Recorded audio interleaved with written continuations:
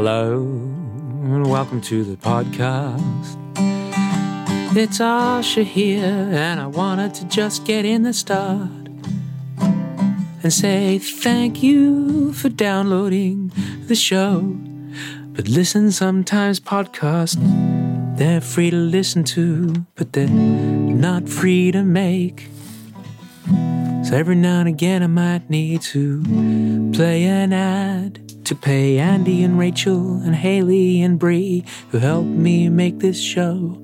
So if you hear an ad, I'd like to say thank you more than you know. So here's an ad, or maybe not. And then you're gonna hear Sarah Woodhouse say something cool. Thanks for listening to the show.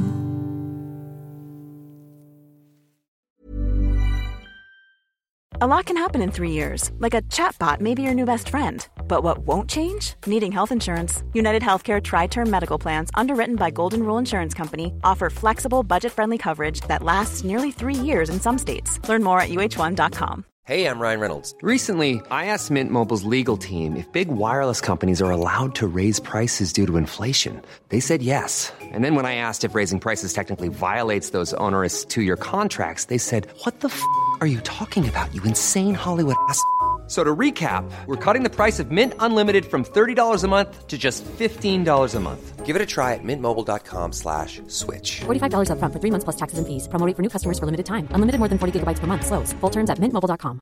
Many of us have those stubborn pounds that seem impossible to lose, no matter how good we eat or how hard we work out. My solution is PlushCare. PlushCare is a leading telehealth provider with doctors who are there for you day and night to partner with you in your weight loss journey. They can prescribe FDA-approved weight loss medications like Wegovy and Zepbound for those who qualify.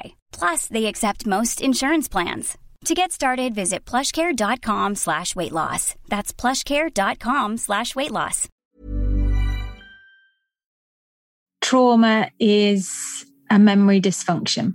During that initial experience, as our fight, flight, freeze is triggered, we're flooded with the adrenaline. It's in our body and it's in our mind, and it really affects our memory processes. Normal memories we process, so we think about them, we understand them, we apply our own filter, and we kind of slot them away in our autobiographical memory.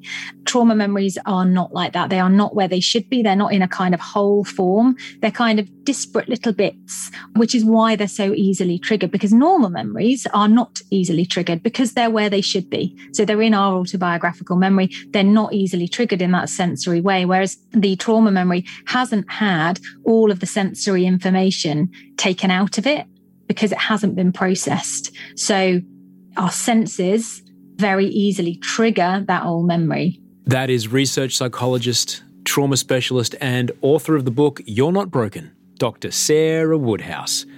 And this is episode 384 of Better Than Yesterday.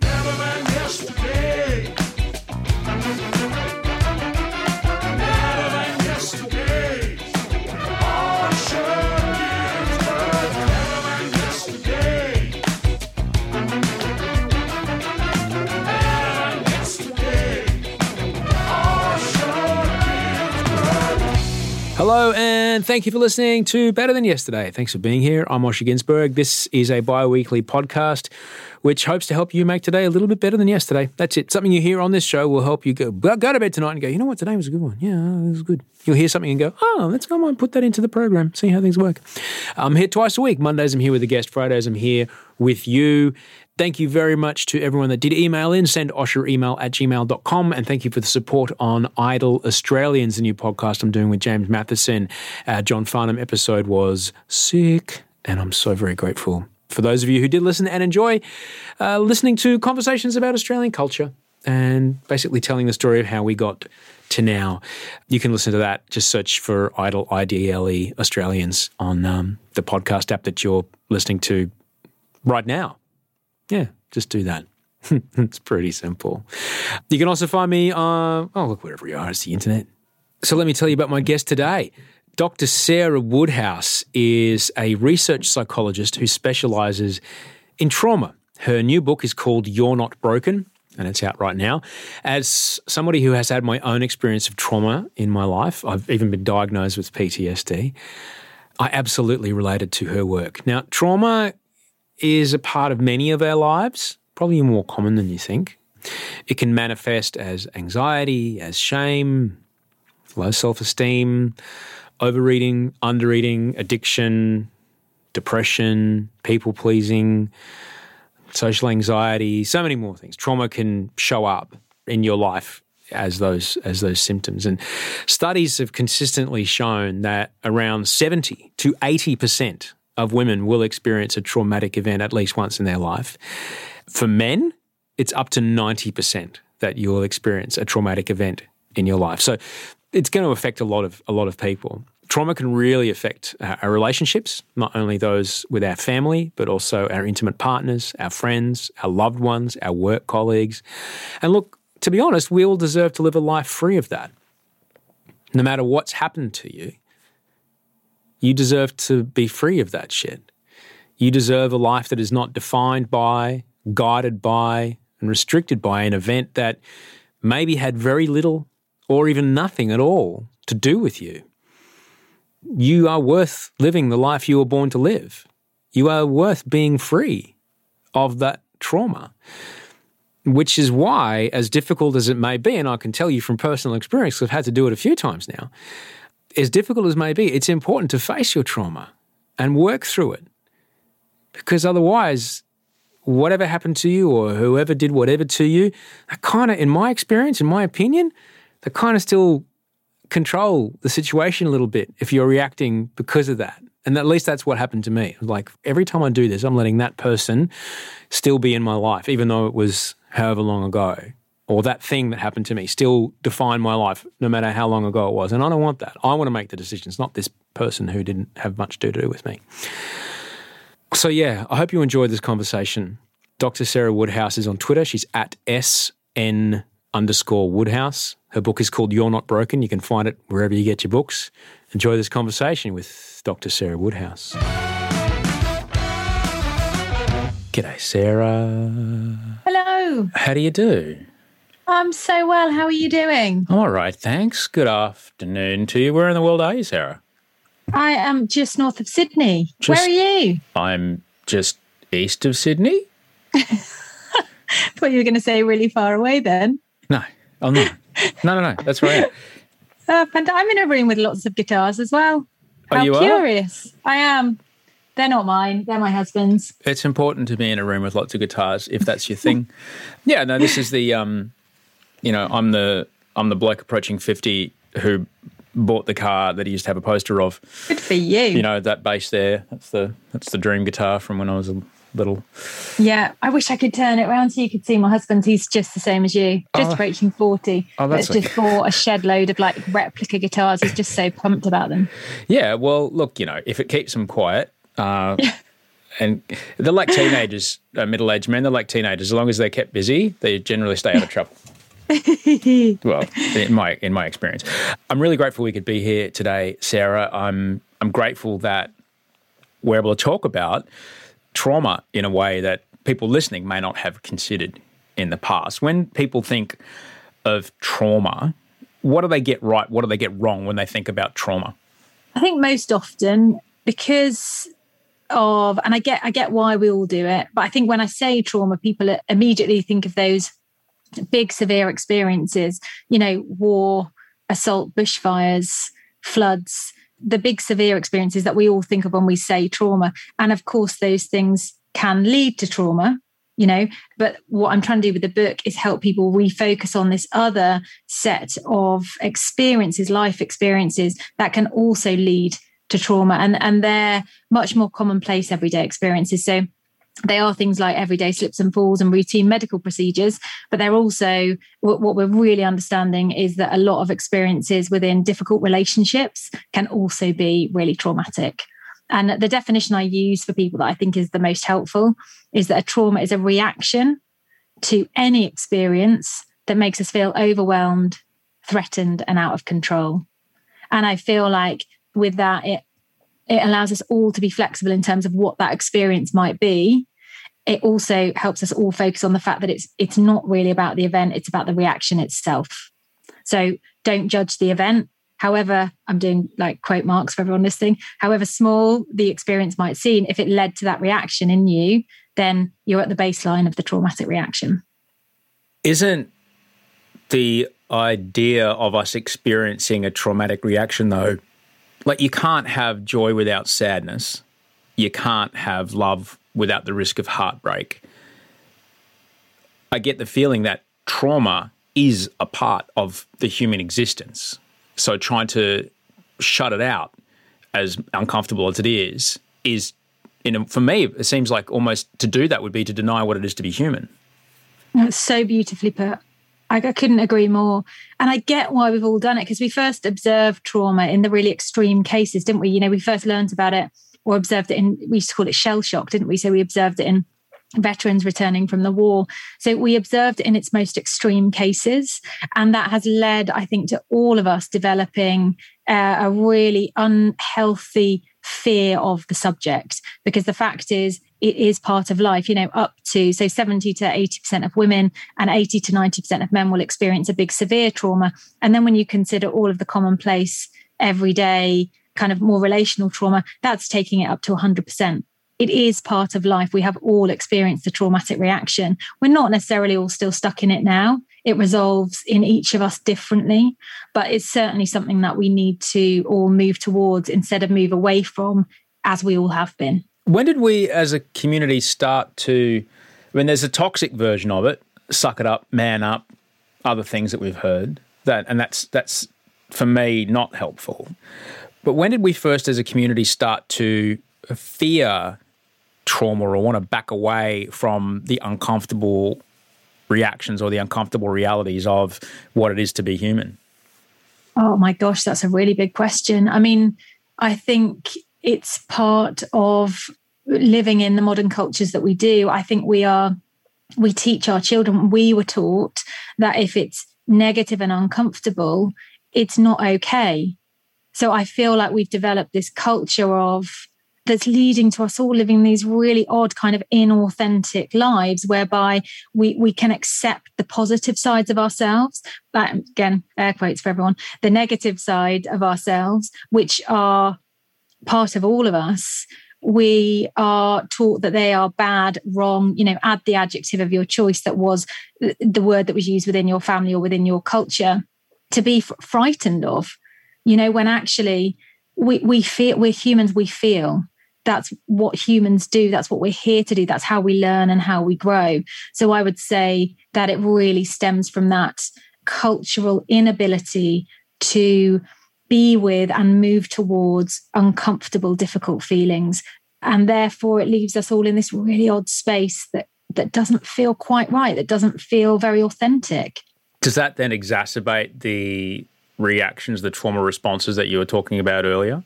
Yes, absolutely. So a big thing that I talk about in the book is that we all develop, or certainly those of us who are living with trauma now have developed avoidant coping. And that's a big reason that trauma perseveres. So all my research was into the perseverance of trauma. So why on earth does it keep going and keep going and keep going? And we end up stuck in these reactionary loops.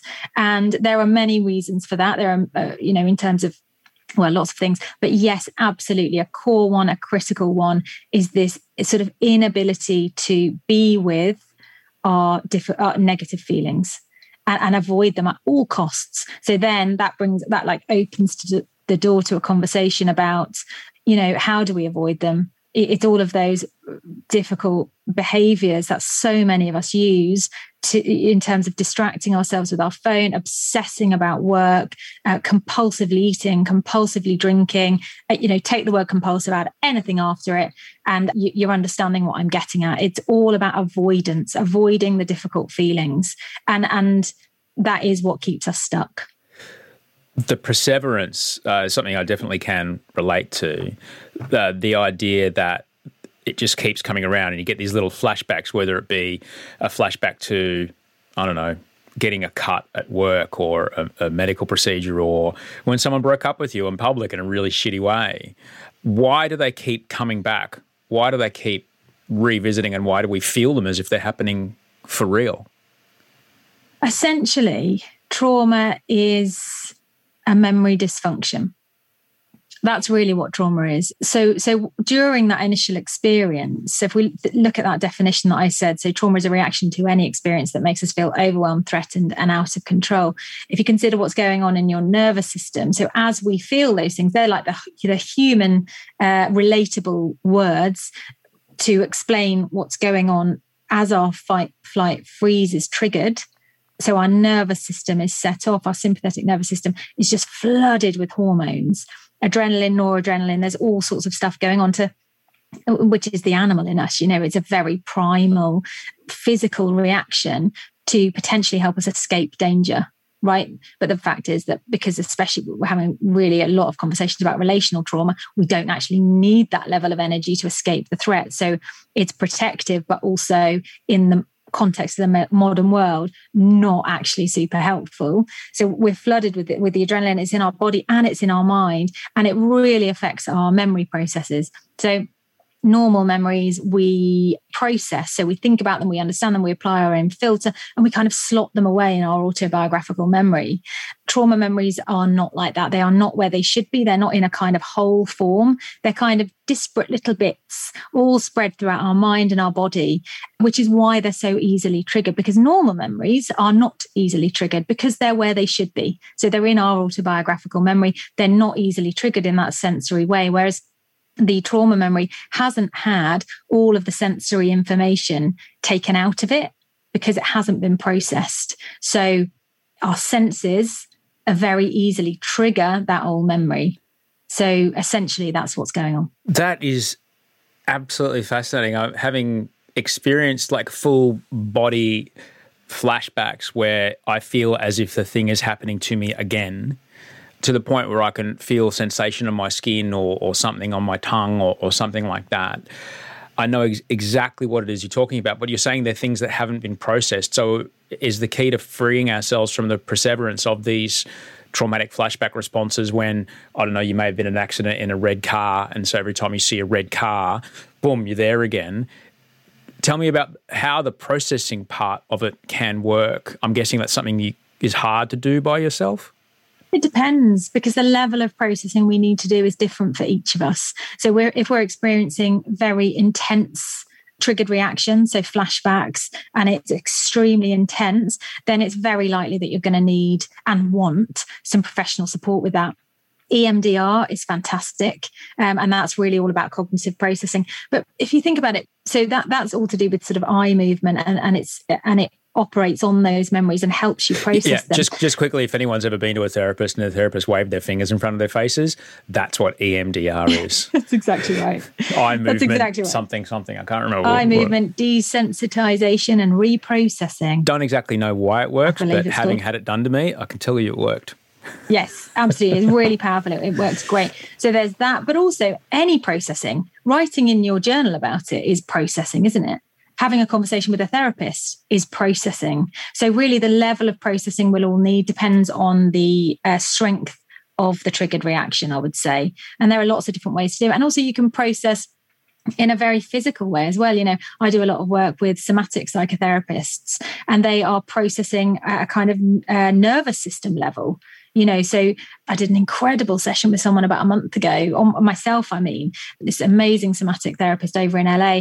And the thing is, they don't talk about the detail of what went on, of course, because that can be very re-traumatizing. But they're talking about it in a way that almost allows the nervous system to reset. So we kind of retold the story, but where I was in a position of freedom, power, all of those lovely things. And you kind of keep repeating it, but you have to feel into it. So you really experience how it feels to be in that situation and reframing it. And it allows your nervous system to kind of alter the memory of it. It's so clever. So there's so many different ways to do it. But yes, processing is critical. Yeah. Well, it's great to know that there's a way out. I'd love to know, for people listening, they may think, well, I never suffered abuse as a kid, or, I've never been in a relationship that left me scarred, or I was never in a terrible accident. I'm pretty sure I'm fine. What are some ways that the effects of trauma can manifest in our lives? What are some things that might be lingering in our lives that we might not realize are the result of either a big trauma or, perhaps a smaller trauma, unprocessed trauma? Yeah, it's extremely broad. And I think that's one of the main things I was trying to do with the book, is help people see that trauma isn't just PTSD. It's not just flashbacks. It can manifest in so many different ways in our mind and body, and in our thinking and in our behaviors. So some of the common things we see are anxiety and anxiety-like symptoms. That's a really common one. Also feeling repetitively and often and strongly feeling a feeling. So shame, fear, anger are very common triggered reactions, triggered feelings. And I'm not saying that everyone who felt ashamed today, that's part of a traumatic pattern. I'm saying that if you're experiencing it at strength, so it's quite strong and it's repetitive, so it's often happening, then I would be saying, okay, well, it looks like something's being triggered.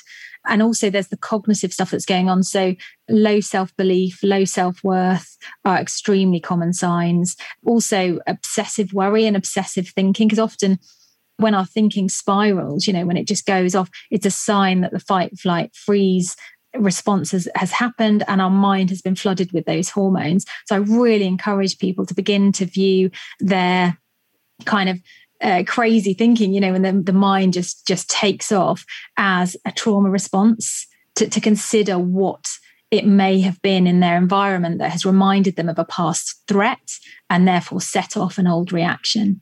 And then there's all the behavioral stuff, which I've already covered some of that, all the kind of compulsive stuff. Yeah. And they're a big red flag. If anyone comes to me and says, I'm experiencing, or I'm struggling with compulsive eating or compulsive spending, compulsive gambling, obsessive worry, all the kind of control behaviors as well, to me that they're always a big red flag that there may be unresolved trauma there, because it's the go-to behavioral response. The control behavior makes perfect sense, particularly if the very nature of what you described, if you're feeling overwhelmed, if you're feeling out of control, you're going to search for control, and that can lead to all kinds of things, particularly in intimate relationships. You want some control over a situation. We discussed how painful it can be to re-experience these things, and why it kind of makes sense to, if you get stung by a bull ant, it makes sense to pull away from bull ants because they're fucking painful. It really hurts to retreat when you see them. What happens when we retreat from exposing ourselves to a trigger or exposing ourselves to something that might remind us of a traumatic event that we either do or don't remember? Well, that's really interesting. There's quite a mixed opinion on that, I would say. My personal opinion is that I'm just all for gentle and loving. So this idea of exposing yourself to things that could potentially trigger you, for me, in my model of healing, that's not something that I did or would encourage. So I think it's protective. You're reacting to that because your body is trying to protect you. It remembers the old threat. So I think it's more about learning to control the triggered reaction than either be with or avoid our triggers. It's more that it's learning how to control the triggered reaction. That's interesting, because I tried that and it did not work for me at all. The only way that I found peace was through very difficult, but ultimately very effective exposure therapy. That's incredible. Can you tell me more about that? I'm fascinated. Well, I guess I'm a little more than others. That I was diagnosed with OCD, so the perseverance is kind of a superpower, which can be very handy when it comes to getting things done, but can be very, very difficult when it comes to negative input going into it. Also, I suffered episodes of psychosis that manifested as paranoid delusions, which is essentially that spiral that you talked about on warp speed.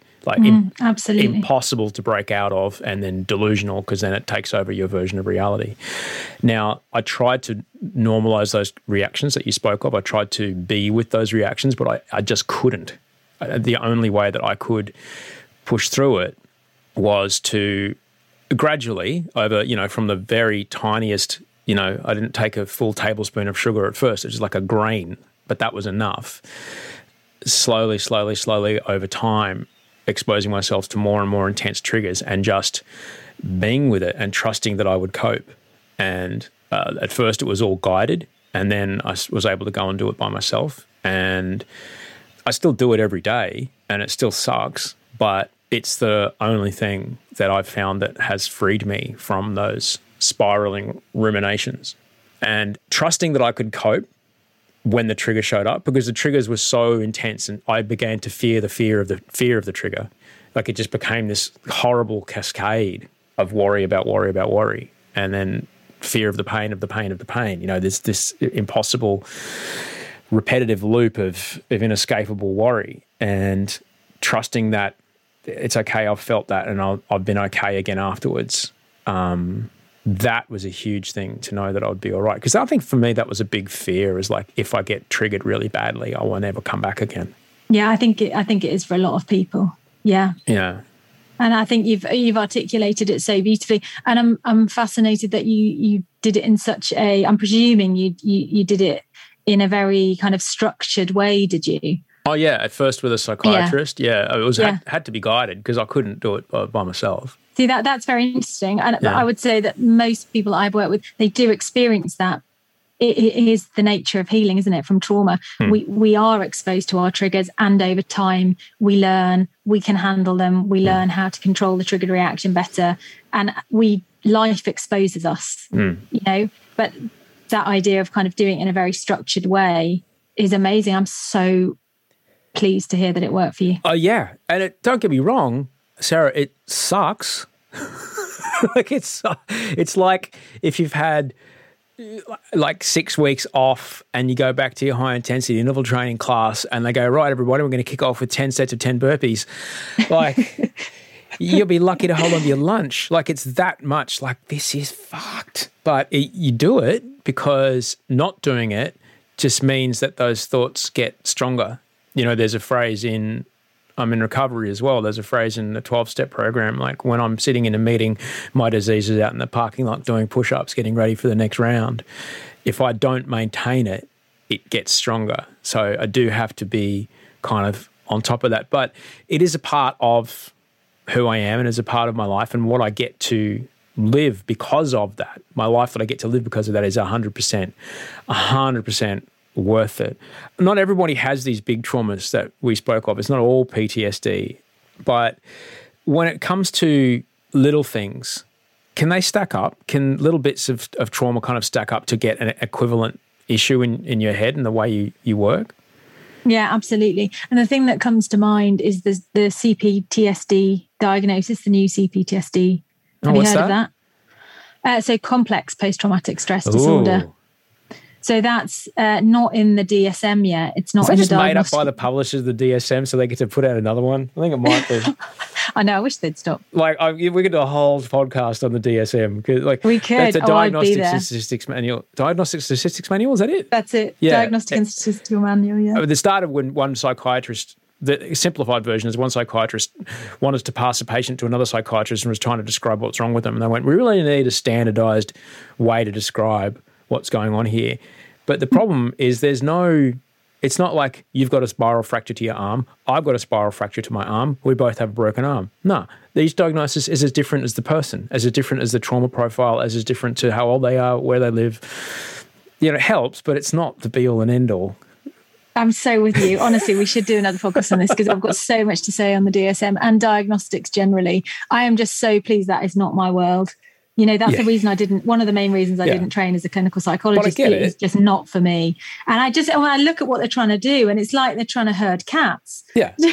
It's just an impossibility to take the human condition and put it in boxes. Yeah. I shouldn't use the word nonsense, but it's bonkers to me. It really is. But I understand why they need something, because it's patient reported most of the time, you know, and you've got to try and put a name and a category to what's going on with this patient versus that patient. I understand, but there's very little, or you're only relying on evidence that's coming out of the mouth of the person that you're treating, who may be 7 layers deep in whatever it is they're being affected by.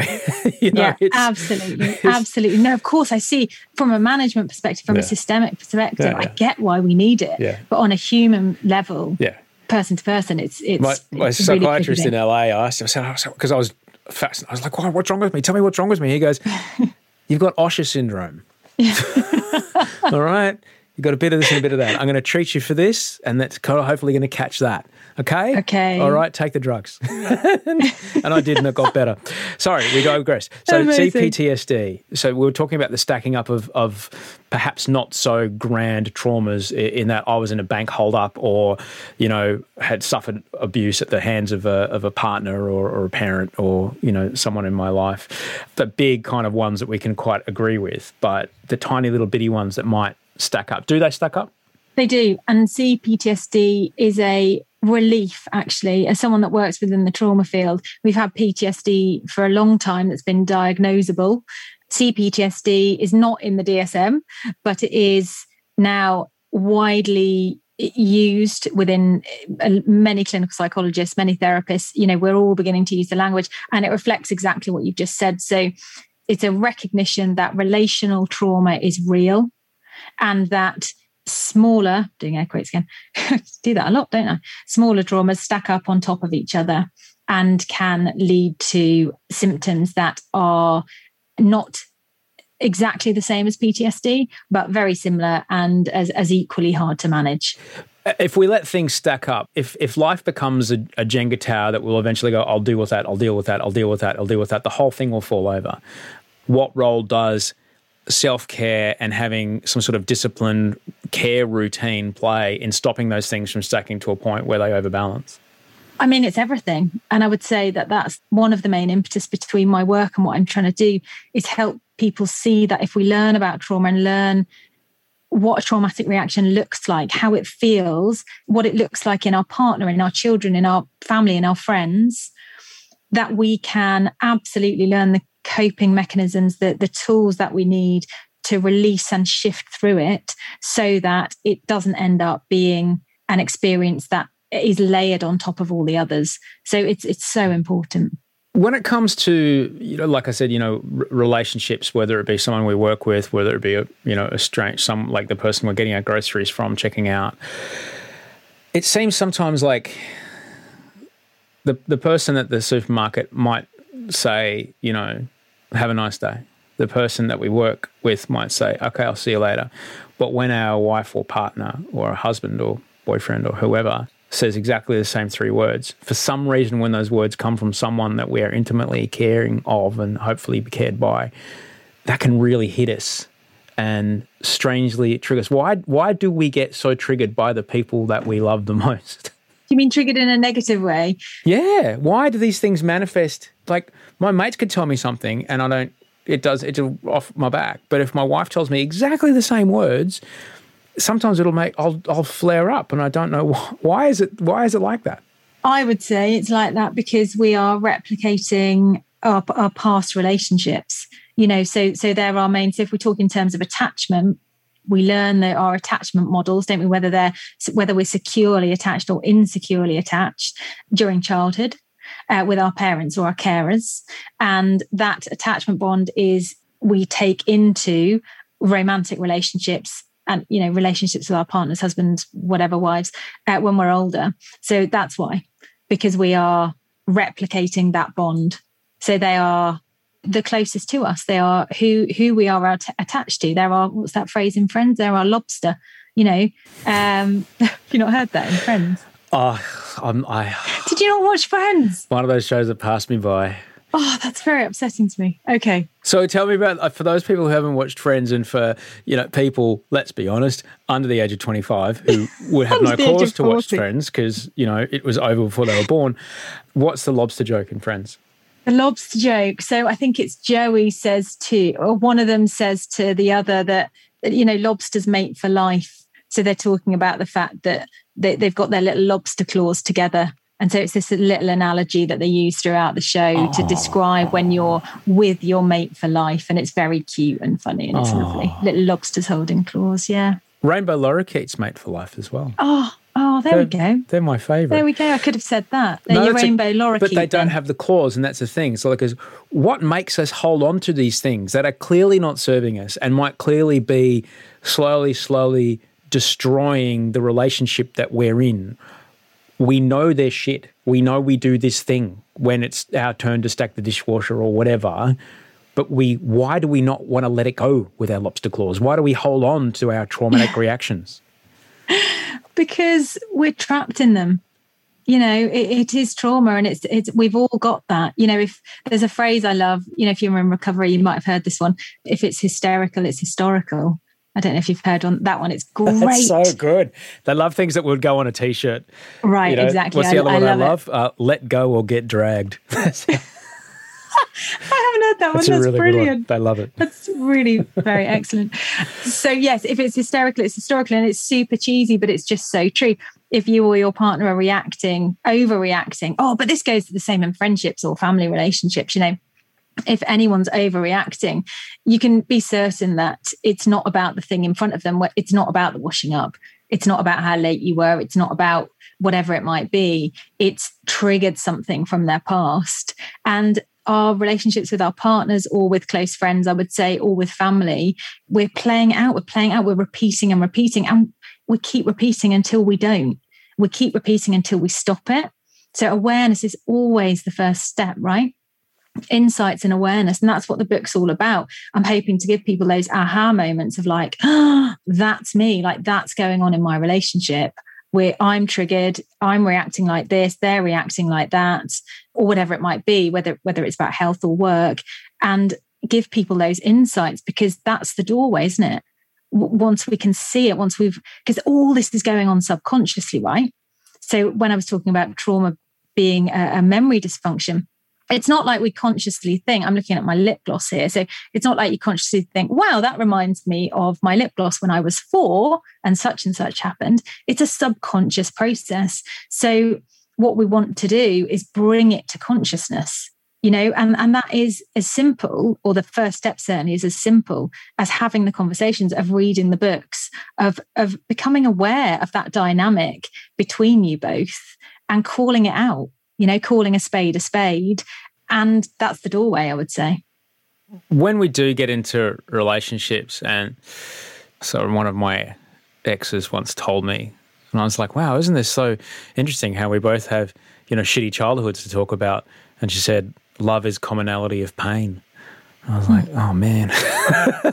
Wow, yeah. Do we consciously or even subconsciously seek out people who have a similar trauma history? I would say so, yeah. I mean, trauma is inherently about repetition. You know, that's what it is. We, you know, like I just mentioned, we will just keep repeating. There is no way out of this. You know, what's another phrase? The only way through it is through it. You know, that is absolutely true of trauma. We do keep repeating, and we seek out people to allow us to heal. I believe to allow us to heal. You know, someone else would be saying it's trauma bonding, and I get that. But also our triggers and our trauma are the gateway to healing. That repetition is the gateway to healing. That, you know, the insights that I just spoke about. So yes, we do. We certainly do, yeah. When we do get into a new relationship, it's sort of like, I think about, there's not really many, we all generally download a PDF these days, but in the glove box of your car, there'll be an instruction manual that's, you know, as thick as a Bible. You know, it'll be, you know, 3 centimeters thick, and it'll be 500 pages long. When we get into a new relationship, we generally tend to only give the person the cover first, and then very slowly we'll give them like a page at a time of our instruction manual, you know, and that can be good or it can be bad. You know, sometimes there's things that you'll find out a year later when it's like, if you'd told me this when we met, we could have saved ourselves a lot of resentment. When you're meeting someone, how do you tell them, so listen, this thing happened in my past. If you're not home when you say you're going to be home, just text me. Okay, like how do we have those conversations without sounding like a weirdo or someone who's trying to be controlling? How do we have those conversations? First up, it's really important that we do. And second, although it's important that we do, it's really important that we don't do it until we feel safe enough within that dynamic and within that relationship. Because I think, especially those of us who carry trauma, there's often an issue with boundaries. There can be an issue in terms of kind of, you know, giving too much information and being unclear, you know, especially if we think about relational trauma, just being unclear of where the boundaries are. So I would always tell people to uphold your boundaries until you feel safe. But for some of us who are very avoidant, you can end up, you know, making that decision and then still having not mentioned it 3 years later. So it does take bravery. I talk about this in the book, it takes courage. We all need to have the courage to, when we feel ready, when we intuitively trust that the person sitting in front of us is trustworthy, is that this is a healthy relationship and this is something I want to move forward with. We all need to have those conversations. We really do. And I would say, and their response tells you everything.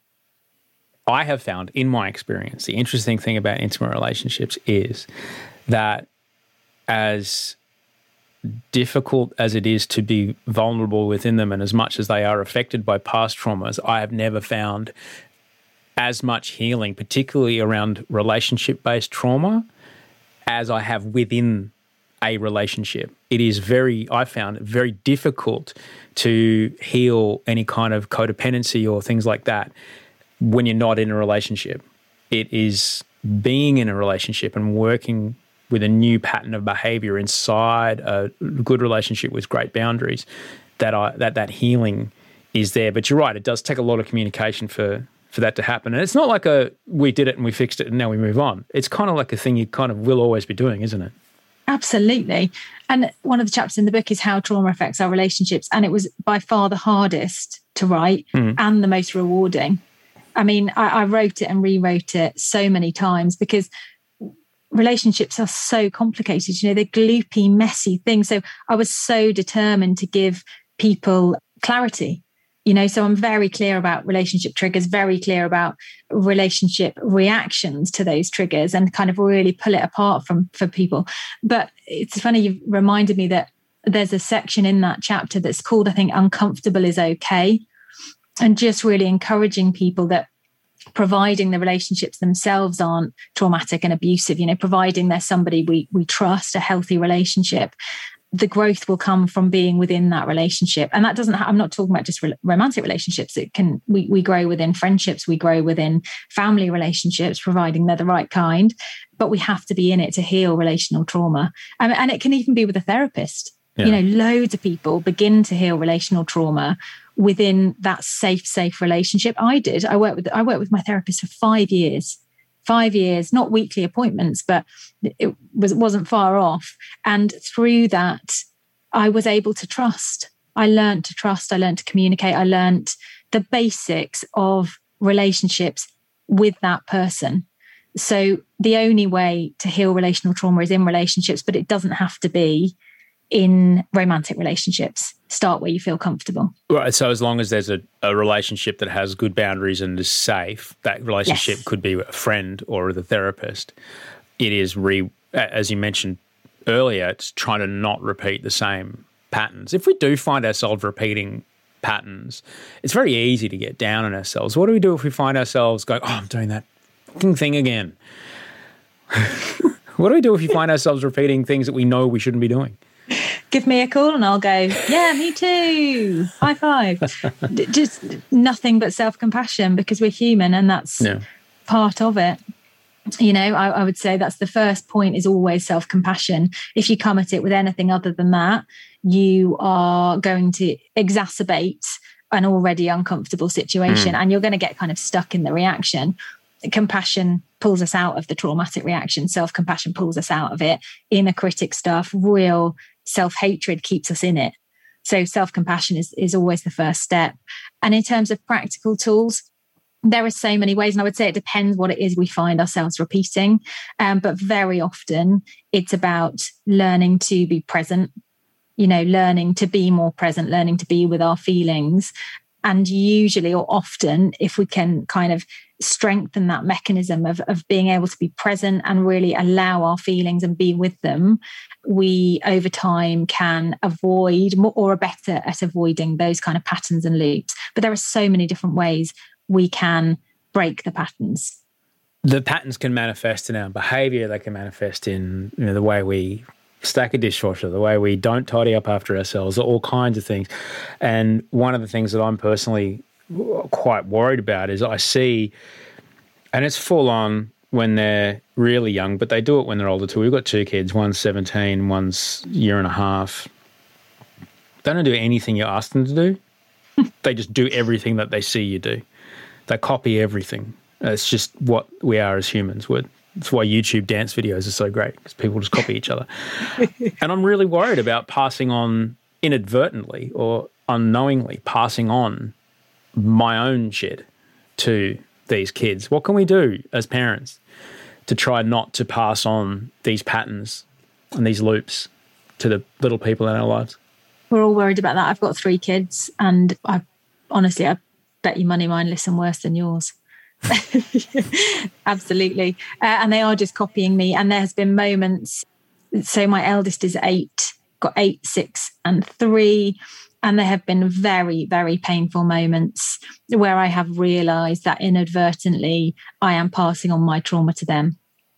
And my response, and the response I tell everyone, is so this compassion piece, like, it's okay, you're only human, you're doing your best, we can only do this when we can do it. And B, I do my work, I do what I need to do. So most recently I'm working with an incredible somatic therapist. So by learning how to kind of regulate my body better, I'm helping them regulate. So I'm doing my work, I'm processing, it's all we can do. Yeah, it's do your work, do what you need to do. And I know that, I don't know, maybe that sounds overwhelming to people, but it's also incredibly healing. Somebody said to me once that, being a parent is one of the most spiritual things you can ever do. And it took me a beat to know what they meant. I was like, what are you talking about? I could just do the washing up and wipe bums.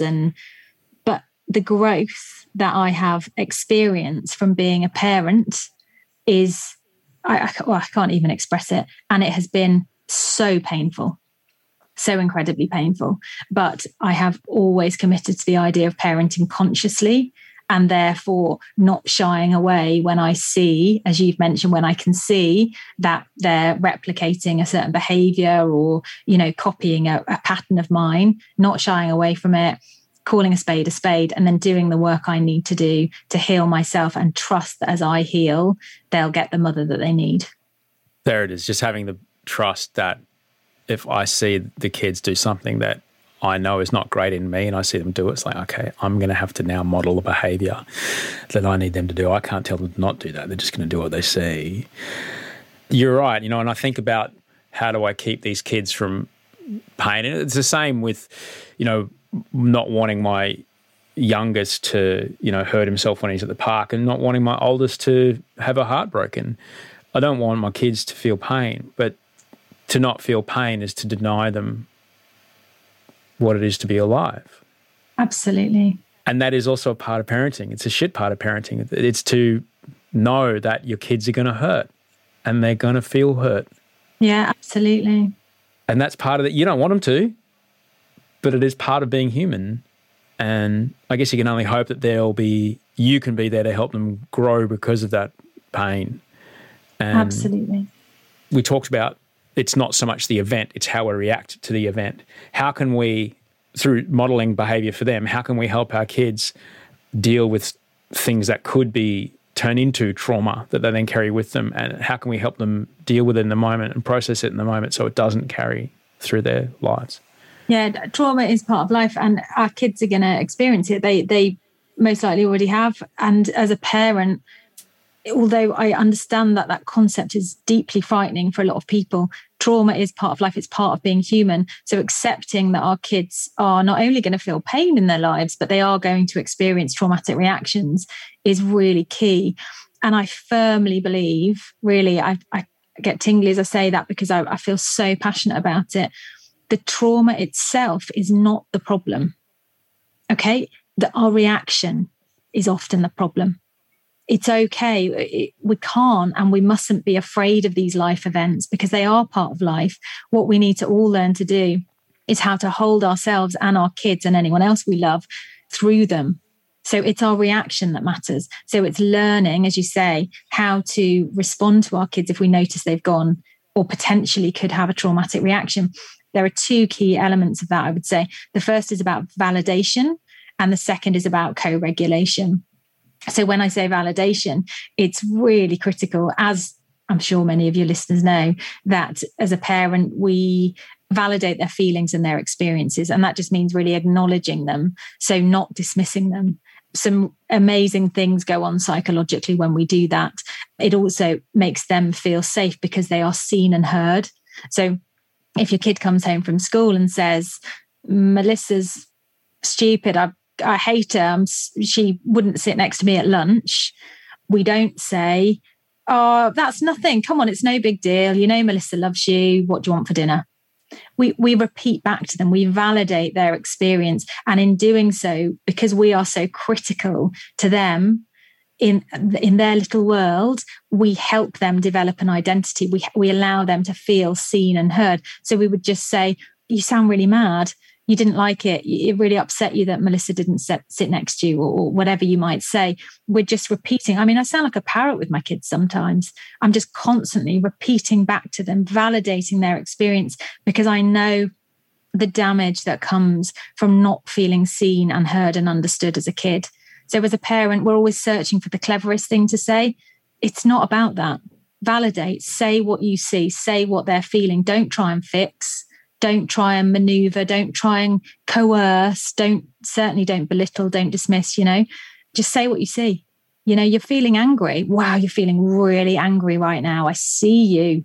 Or you've got so many big feelings right now. It's that validation piece that is so, so critical. And really it can intervene in the traumatic reaction. So that's the first part of it. And the second part is co-regulation. So as a parent, what we need to do, and it is quite hard, is if there's a moment when you can see our kids really hurt or really overwhelmed, really feeling threatened, whatever has happened, they've had a really big reaction to something. We need to put the oxygen mask on us first, essentially. So it's so important that we regulate, so we down regulate, because what happens is they shoot up. So all their body just floods with hormones. And we do the same. We match their intensity. And we need to learn over time, allowing ourselves to practice how to do the opposite. So we feel ourselves go up and we pull ourselves back down. And then we can move towards them. Essentially we need to become a rock. We need to be their rock. And we know that a regulated body helps a dysregulated body re-regulate. So they're the two main things I would say to parents, but to anyone. You can apply that to your partner or your mum or friend, whoever. They're the two things that we really need to be thinking about, is validation and this idea of co-regulation. So by helping myself calm down, I'm helping them calm down. Yes, 100%. If you can go towards them with slow breathing, if you can go towards them feeling grounded, feeling present. So a traumatic reaction pulls you out of the moment, doesn't it? We just go. Yeah. So what they need to do, they need to be anchored back into the moment. And your regulated body, maybe just a hand on their shoulder or a cuddle, feeling that regulation, that sense of safety is so, so powerful. Okay to do in an intimate relationship with someone that you can touch uninvited, but because the trust is there with a family member.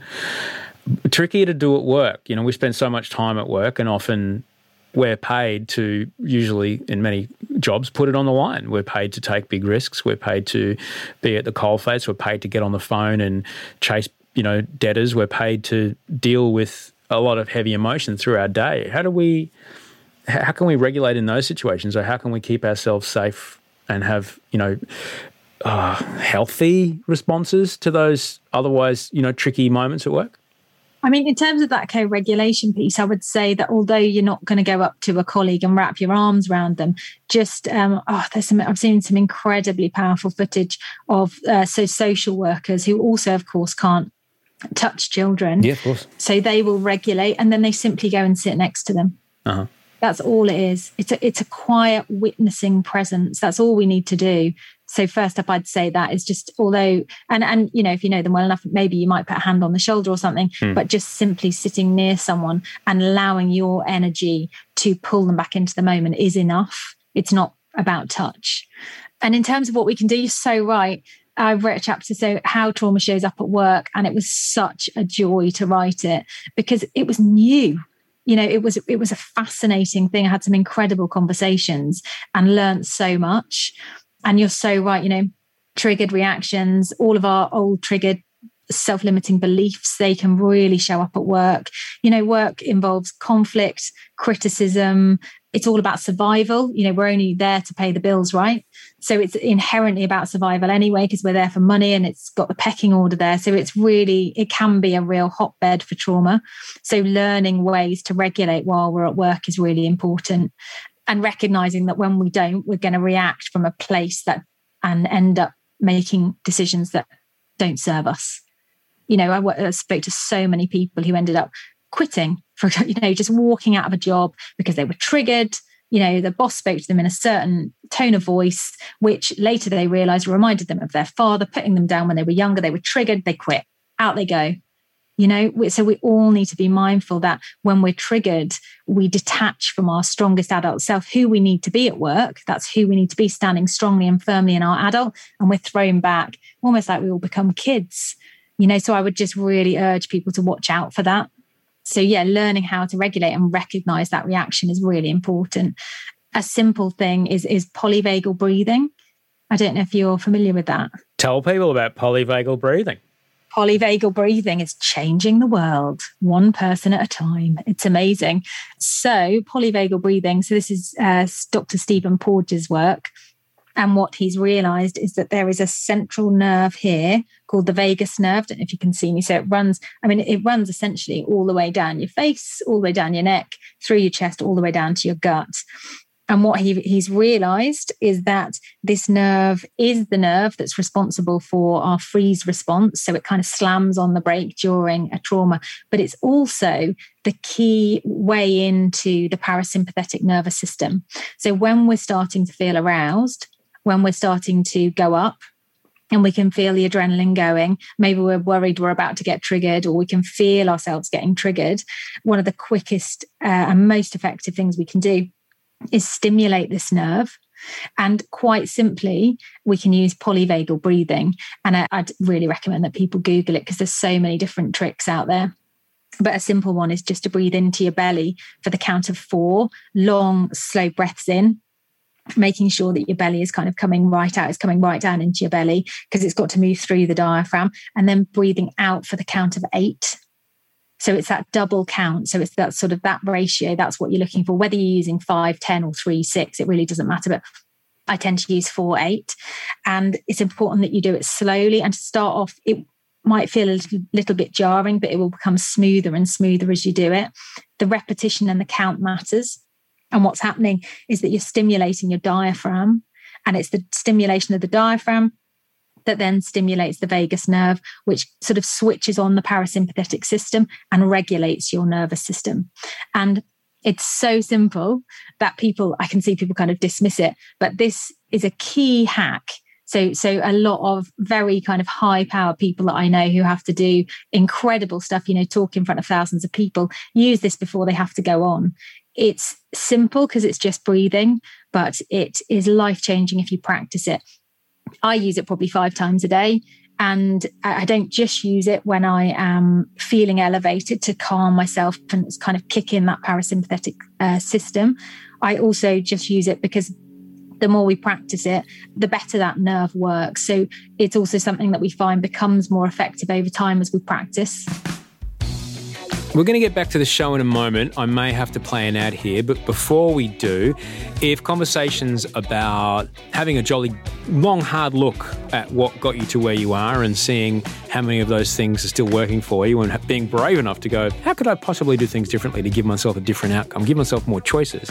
If those kind of conversations are the kind of things you're into, you may be really into episode 369 of this show with Layne Beachley, widely regarded as the most successful female surfer in history.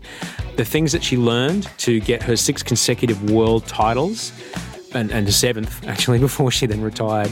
The things that she learned about herself, about how to face the things that were holding her back, are truly revelatory. And here's just a little taste of that conversation. If we stay stuck in how, we stay stuck in fear. When we're in fear, we tend to procrastinate. And then that leads to questioning. Is it even worth doing? Is it something that I want to do? Like, I'll question my ability to do it. Can I do it well enough? And so I'm comparing myself either to someone else that can do it better, or a future or past version of myself that couldn't do it. And so therefore that validates my belief that it's not worth doing.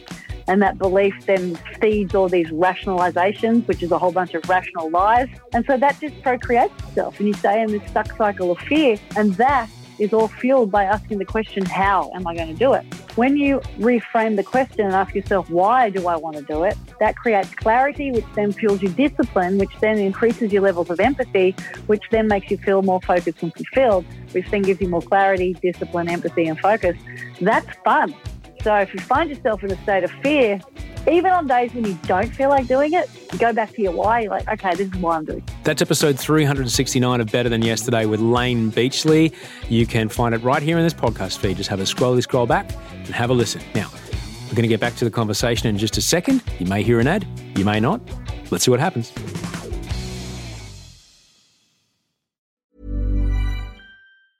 Life is full of awesome what-ifs, and some not so much, like unexpected medical costs. That's why United Healthcare provides Health Protector Guard fixed indemnity insurance plans to supplement your primary plan and help manage out-of-pocket costs. Learn more at uh1.com. Hey, it's Danny Pellegrino from Everything Iconic.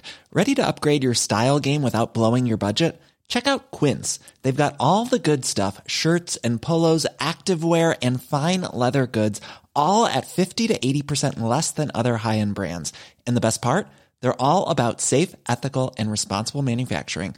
Get that luxury vibe without the luxury price tag. Hit up quince.com/upgrade for free shipping and 365-day returns on your next order. That's quince.com/upgrade.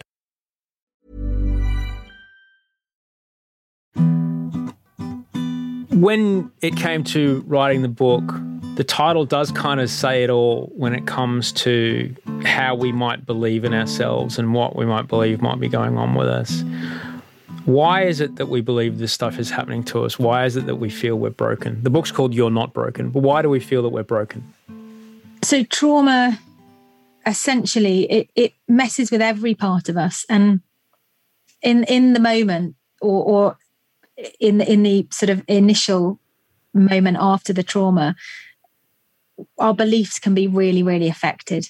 So you remember I said that our brain floods with all those hormones, and it affects our memory processing. It also affects our beliefs. And it's during those times that we develop or can develop really unhelpful self-limiting beliefs. And that's why I'm saying to people, validation is so important, because often those of us who believe and carry those kind of beliefs, we're broken, we're bad, we're fundamentally damaged. You know, I'll hear beliefs of that nature. They're often people who weren't validated at the time, who didn't have the support around them that they needed, who didn't have people there saying, I see you, I hear you, I get it, you experience that, that's not okay, you're feeling angry, I get it. They weren't getting that feedback. So they go inwards and they blame themselves. You know, it's very common in those that I speak to.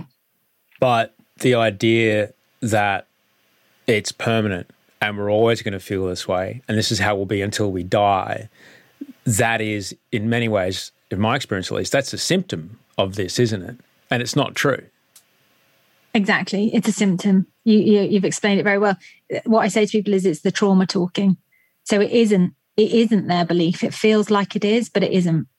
It is literally the trauma. So it's a symptom of that moment when you felt threatened, overwhelmed, and out of control, and you were left with this feeling. But as you heal, as you grow, you will transform that belief, or at least be able to put it in its proper place and see it for what it is. And the good news is like, there's treatment. It's not like we don't know how to fix this. Like if you're relating to the stuff that we're speaking about today, there's plenty of ways out. And there is hope that it's not always going to be this way, but it's going to try and convince you that it's always going to be this way, but that's not real. That's exactly right. And that's exactly why I called it what I did, is that people are adamant that they cannot heal. I'm inundated with messages over social media and to the website. What are you talking about? You don't understand. I'm broken. There's nothing you can do to help me. And I know it's the trauma talking, and I just lovingly hear them. You know, I get it. I totally get it. I felt that way for a really long time too. And even when I say, but there are all of these treatments, there are all of these options, there's all of this support. There are these millions of people over here that demonstrate that you can heal, and not just heal, but you can grow. You can experience post-traumatic growth from your traumas. So there are all of these people, even when here's all the evidence, it is not enough to counter that belief. And the only thing really that can counter it is doing the work and then looking back and going, oh, okay, it wasn't true. And that gives me great hope, because I know what it feels like to be stuck in it. I know what it feels like that it's permanent. And I know how powerful those thoughts can be. And they can convince you that you're not worth it and you're not worth getting help and it's not worth doing the work. But as I described earlier, the work feels like work, but it's worth it. It's not like it gets better. The way I like to talk about it, you don't accidentally get a six-pack abs. You get six-pack abs by really being very careful at what you eat and working out every day. Similarly, you don't accidentally have good mental health. You don't accidentally have good mental health. You don't accidentally recover from trauma. You work at it, but then the life you get to live because of it is worth it. But I can't do the work for you. Sarah can't do the work for you. That's it. You do the work. And I loved what you said before, because I think you hinted at right at the beginning, it is about daily action.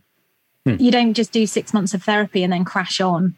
You do whatever kind of work it is that you need, and then you make changes and you have to show up for yourself every day. You have to make small promises to yourself and keep them. It's that personal responsibility piece, that accountability piece that I think people don't like talking about. I think all of us want a quick fix, right? Yeah. Okay, I'll do 3 sessions of such and such, and then I'll crash on and I'll carry on doing exactly the way I was before. It's not like that. You do your work and then you change. You make the changes you need. Yeah. There's a lot to talk about. I'm so glad we got the chance to speak with each other today, because we've covered something that is so relatable. People may not realize they're carrying it with them. They might not realize the junk they've got in their pockets that they've had with them since they were kids or from their last relationship. They might not realize that when they're arguing with their husband, wife, boyfriend, girlfriend, they're actually arguing with someone from 2 relationships ago, or their dad. Yeah, absolutely. Yeah. And it's not fair on anyone, because none of those things that you're saying or feeling belong in that moment. None of them do. No, it's not. And I think that's the problem, is when you do this work, it affects everyone, because you stop blaming other people. It's really powerful, because you take responsibility. So instead of looking around in the environment and pointing a finger, you don't blame yourself at all. It's not about blaming yourself. It's just recognizing that the lashing out and the pointing is unfair. I can't thank you enough, Sarah. Have a cracking day. Thank you for taking some valuable time out of kid looking after day. They're somewhere in the house. They've been very quiet, haven't they? That's the dangerous part, isn't it? It is. Yes, that's it. Exactly. When they're quiet. Thanks heaps for your time. I'm really grateful you came on the show today. It's been so great. Thank you so much. Okay, so that was Dr. Sarah Woodhouse. You can find her on Twitter at S for Sierra, N for November, _Woodhouse. Her new book is called You're Not Broken. Get it where you get your books. All right? Thanks for everybody who listened to the show. Thank you for listening to the show, and thank you for checking out Idle Australians. Just search Idle Australians in your podcast feed, and you'll find me and James in an old black and white photo and Jimmy giving the finger. Big thanks to the team who helped me make this show today, where all your advertising money goes to help pay these beautiful people. Andy Marr on audio production, Bree Steele on research, Rachel Barrett, my executive producer, and Mike Mills, also known as Toe Hider. Find his streams, find his Spotifys. They're great.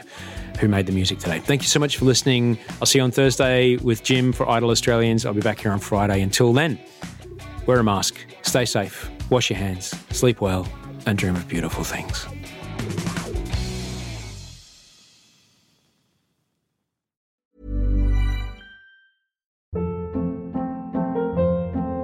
Hold up. What was that? Boring. No flavor. That was as bad as those leftovers you ate all week. Keke Palmer here. And it's time to say hello to something fresh and guilt-free. Hello Fresh. Jazz up dinner with pecan-crusted chicken or garlic butter shrimp scampi. Now that's music to my mouth. Hello Fresh. Let's get this dinner party started. Discover all the delicious possibilities at HelloFresh.com.